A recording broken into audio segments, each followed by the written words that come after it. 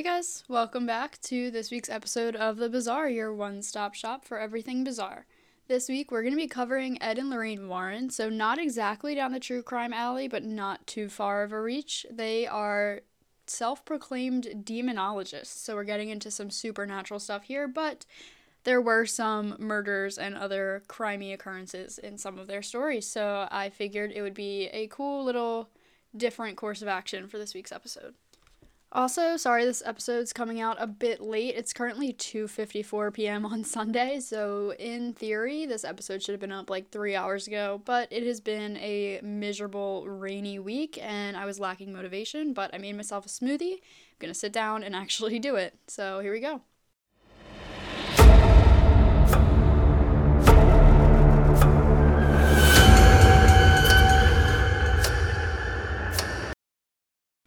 So, if you don't know who Ed and Lorraine Warren are, they are the real-life people that inspired the characters Ed and Lorraine Warren from the Conjuring franchise, the whole universe.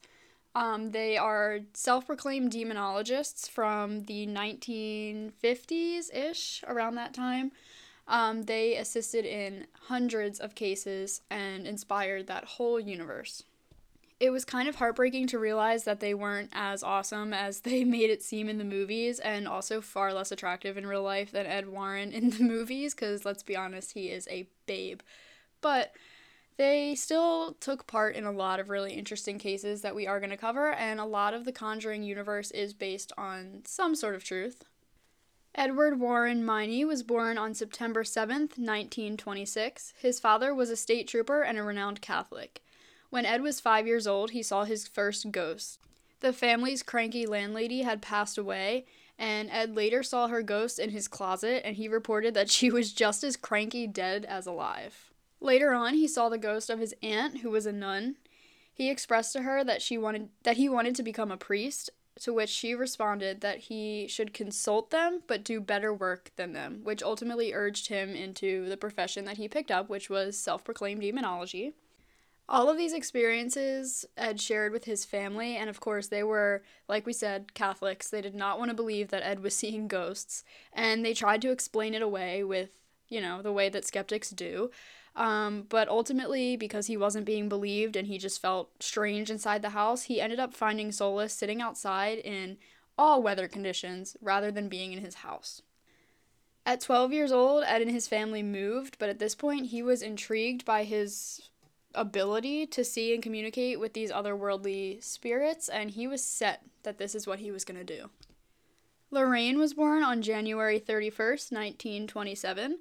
She actually grew up just 3 blocks from Ed, and she also went to Catholic school.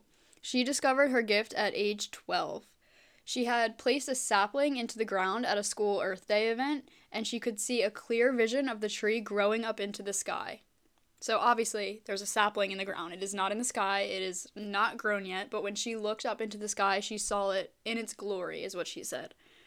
The nuns thought that her ability was evil, and they sent her off to a weekend retreat of prayer and silence, but obviously, that did not work. Lorraine's gifts are actually defined as being clairvoyant, which is an additional sense, so just like sight, hearing, touch, smell, taste, it's like a sixth sense, which is the supernatural ability to perceive events in the future or beyond normal sensory contact. So basically, she can see beyond the range of normal perception. This may look like intuition, just knowing things somehow, communicating in ways that normal people cannot. And she's also a light trance medium. So both of these people, both Ed and Lorraine, discovered their gifts at very young ages. Ed and Lorraine met as teenagers on June 23rd, 1943. Ed worked at a theater that Lorraine was viewing something at. Lorraine said she immediately knew they would spend the rest of their lives together, and he was actually the only guy that she ended up ever dating. They bonded over not only an intense emotional connection, but their love for the paranormal and the other side. They stayed in their home state of Connecticut, where they both were born and later ended up dying, which actually I did not even know that they were dead. All I really knew about them, besides from the Conjuring movies, was that they were real people. I didn't know anything about them, and I was under the impression that they were still alive for some reason, so that was a little shocking to find out in my research. But they got married in 1945. Following that, Ed served in the Navy during World War II and then studied at Yale's art school called Perry Art School. They traveled to New England to attempt to profit on Ed's paintings, but they ended up stopping at haunted locations along the way, which Ed used as his source of inspiration. This ended up being that catalyst that pushed them forward into really diving into the paranormal.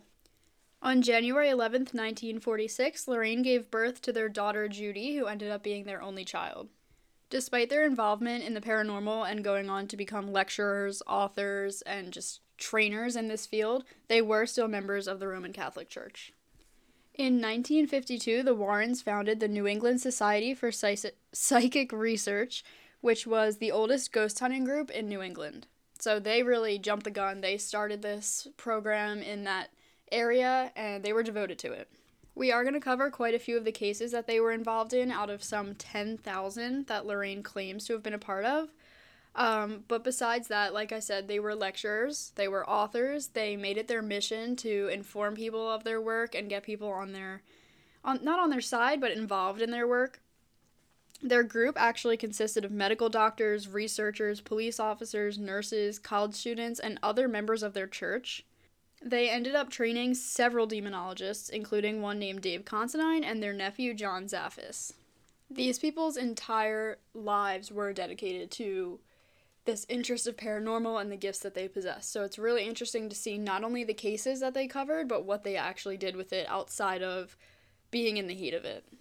Lorraine also ran a museum called the Warrens Occult Museum in the back of her house. Her son-in-law, Tony Spera, helped with this, and the museum basically just displayed haunted objects and artifacts from their cases, including the Annabelle doll that inspired the Annabelle movies, and that actually leads us to the first case we're going to talk about.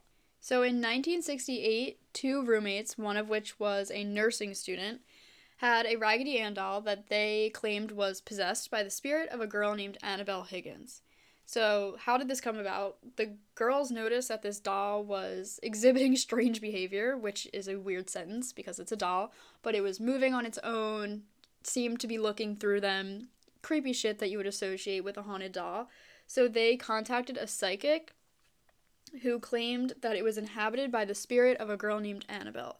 The students tried to accept and nurture the doll and just accept that, there was a troubled spirit in it. Personally, I would not do that, and I don't think they would try it again because it still had malicious and very, very scary behavior. At this point, they contacted the Warrens, who told them that it was, quote, being manipulated by an inhuman presence. So at this point, the Warrens took the doll and displayed it in their museum, pronouncing it demonically possessed, and they did lock it in a glass box like the movie suggests. I'm not sure how many of the events from the movie are taken right from their experience, but the premise of the movie is based on this claim about this doll, and obviously in the movie the doll isn't Raggedy Ann, most likely for copyright reasons. A lot of people have tried debunking this case and also just straight up coming for the museum that the Warrens run. According to Joseph Laycock, an assistant professor of religious studies at Texas State University, most skeptics have dismissed the museum as, quote, full of off-the-shelf Halloween junk, dolls and toys, books you could buy at any bookstore, end quote. He also refers to this legend as a, quote, interesting case study in the relationship between pop culture and paranormal folklore. So what that means is he believes that this case is connecting, interesting topics in the media and horror movies with something that has commonly been seen as a scary symbol. So obviously dolls are fucking creepy. We have so many things in the media to prove it, and that is the thing that he's evaluating with this claim. He believes the legend of Annabelle, as well as other movies like Child's Play, Dolly Dearest, date back to Robert the Doll, who is another haunted doll, probably the first mainstream story of something like that. He also connects this story back to a Twilight Zone episode that came out 5 years before this Annabelle story with the Warrens. This episode was called Living Doll, and one of the characters in the show was named Annabelle. So he believes that it just kind of stemmed from that, and to be honest, that does make sense, but that could also be a coincidence. I don't know. I am inclined to believe supernatural shit, so I kind of feel like Annabelle might be possessed. Joseph Laycock suggests that demonologists just like to find supernatural in any mundane places.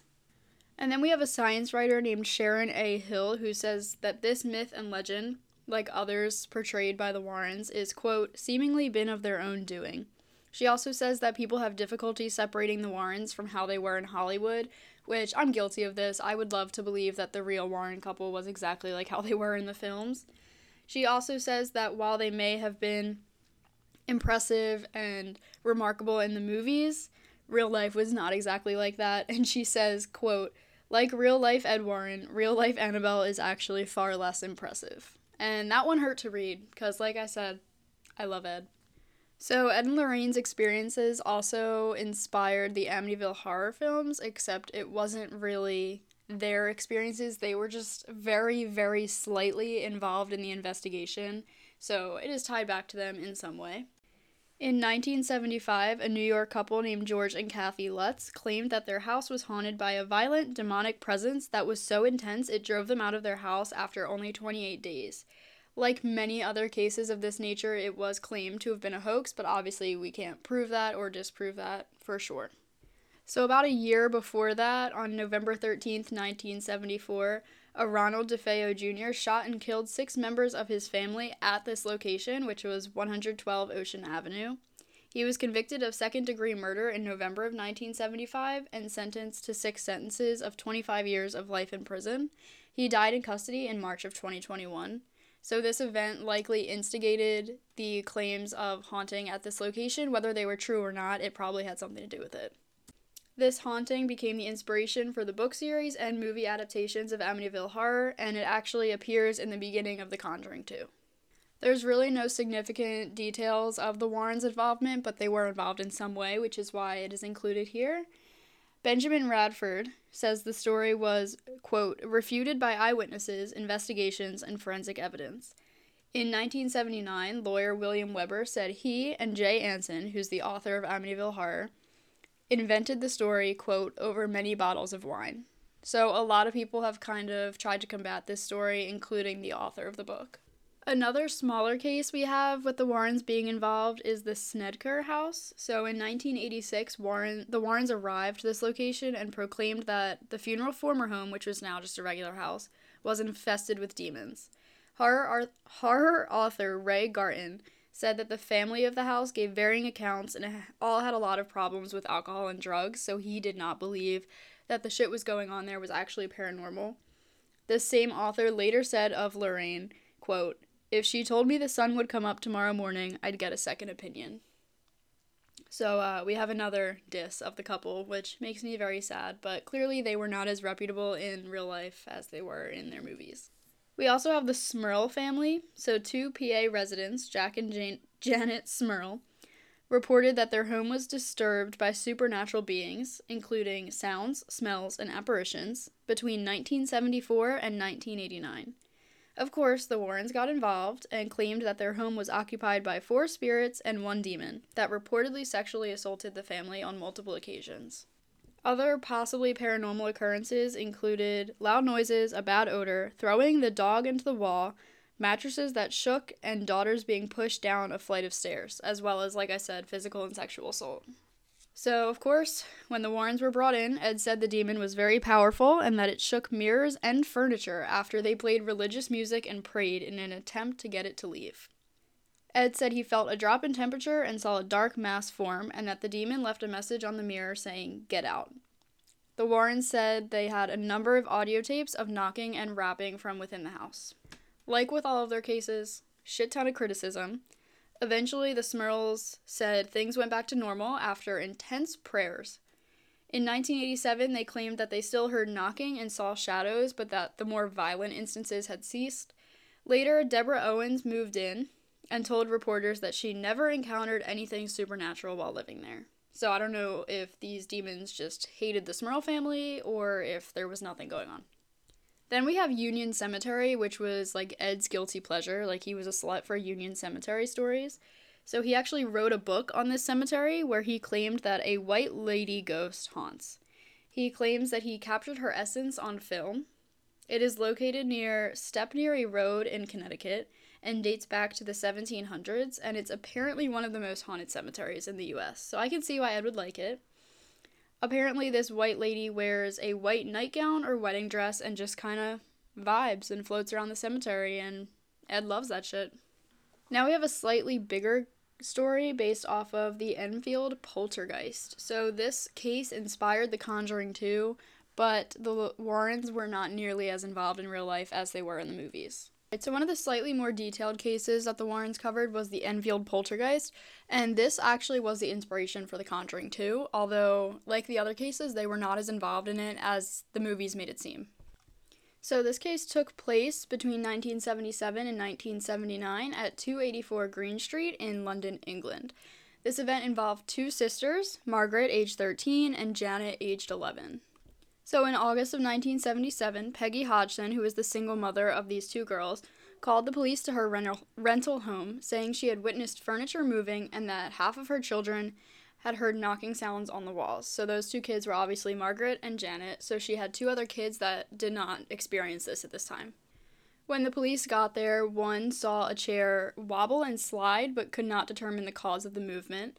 Later on, there were claims of disembodied voices, loud noises, thrown toys, overturned chairs, and children that levitated. Over the next year and a half, over 30 people, including neighbors, psychic researchers, and journalists, witnessed heavy furniture moving, objects being thrown around, and again, daughters levitating. They also heard and recorded knocking noises and a gruff voice. The claims ultimately ended in 1979. In this case, the 11-year-old daughter Janet was said to have inhabited the personality of an old man named Bill, and I think a few other voices.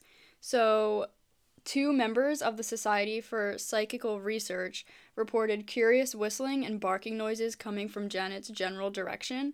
She was also spotted bending spoons and attempting to bend an iron bar. She banged a broom handle on the ceiling and hid the tape recorder. So one of Janet's voices, known as Bill, who appeared in The Conjuring 2, displayed a habit of changing topics like Janet did, which was one of the reasons for the skepticism about Janet's possession.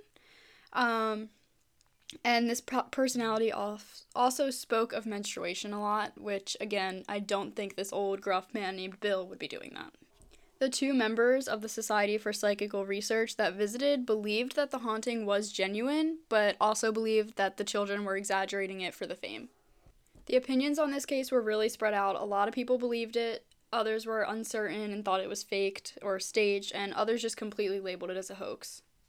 According to several sources, the Warrens showed up once, just randomly, just appeared and were turned away from the case, but they attribute it to demonic possession. So they were not really involved in this case at all. They just kind of pulled up, said they were demons, and then were kicked out. So this next case that we're going to do is the last one for the Warrens in this episode, and also the most detailed out of the ones that we covered today, and it was the inspiration for the new Conjuring movie, The Devil Made Me Do It. This case gets a bit confusing, so I'm just going to sum it up before we dive into the details. So it starts when an 11-year-old David Glatzel, who is the brother-in-law of our main target, Arne Johnson, experienced a lot of ominous occurrences, which were ultimately chalked up to demonic possession. The Warrens were called, and they petitioned priests to perform an exorcism. They succeeded. The priests performed the exorcism, and after several days, supposedly, a demon fled the child's body and inhabited Arne. At least that's what is believed to have happened. And then a few months later, Arne ended up killing his landlord at a party in a fit of anger and was tried to plead not guilty by reason of demonic possession. So that's the short story, but we're going to dive into the big details of it. I just wanted to get that out there because when I was researching for this, I had to backtrack so many times because I just kept getting confused. So these events began when Arne and his fiancée Debbie Glatzel, who was the sister of David, started cleaning up the rental property that they had just started renting. David said that an old man appeared before him, pushing him and scaring him. The couple at the time thought that David was using it as an excuse to avoid cleaning the property, and David then said that an old man would harm them if they moved in. He also said this man appeared as a demonic beast who spoke in Latin and threatened to steal his soul. And to be honest, if my little brother or nephew was saying this, I would kind of think it was a lie too. And I believe in paranormal shit, but that sounds a little childish. The family heard strange noises coming from the attic, but only David saw the old man. So after this day, David began experiencing night terrors, exhibiting strange behavior, and having random scratches and bruises that he couldn't attribute to anything. The family then called a Catholic priest who blessed the house. The family decided that the rental property was evil and they were no longer going to rent it. In the meantime, David's vision got increasingly worse even in the daytime.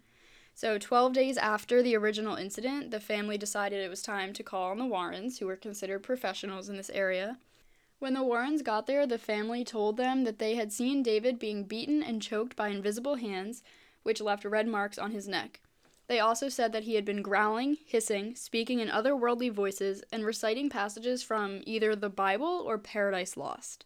They said that each night a family member would stay awake with him as he went through spasms and convulsions. They concluded that there were multiple possessions, leading to 3 exorcisms. Lorraine says that not only did a black mist appear next to David, indicating a bad presence, that he levitated, stopped breathing, and demonstrated precognition, which is the foreknowledge of an event, specifically a paranormal one.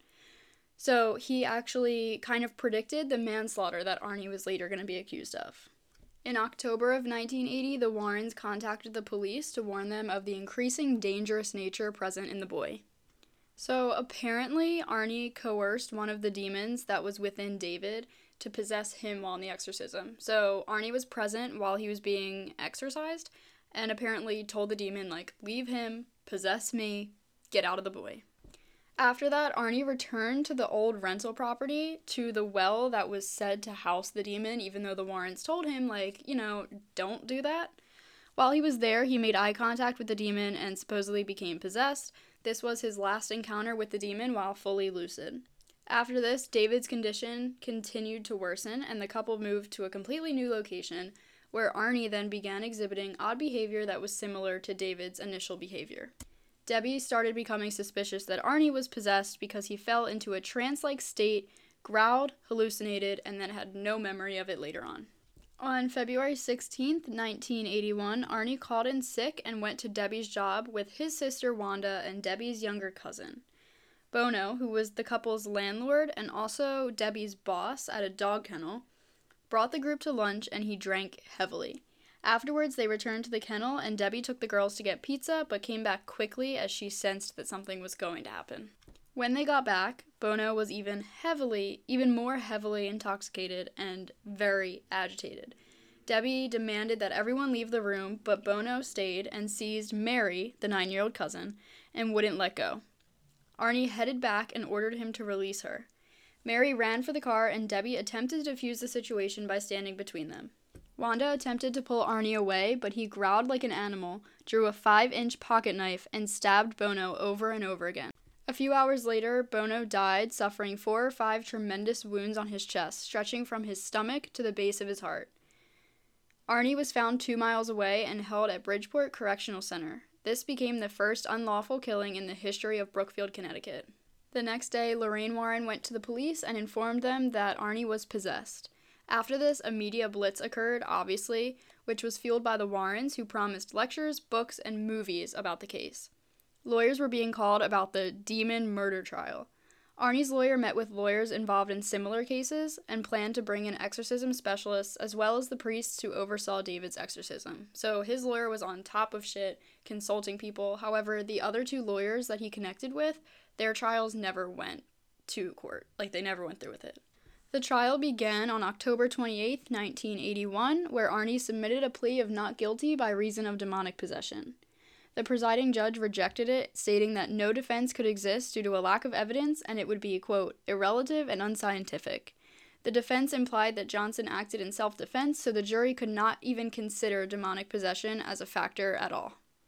After deliberating for 15 hours over the course of 3 days, Arne was convicted of first-degree manslaughter on November 24, 1981.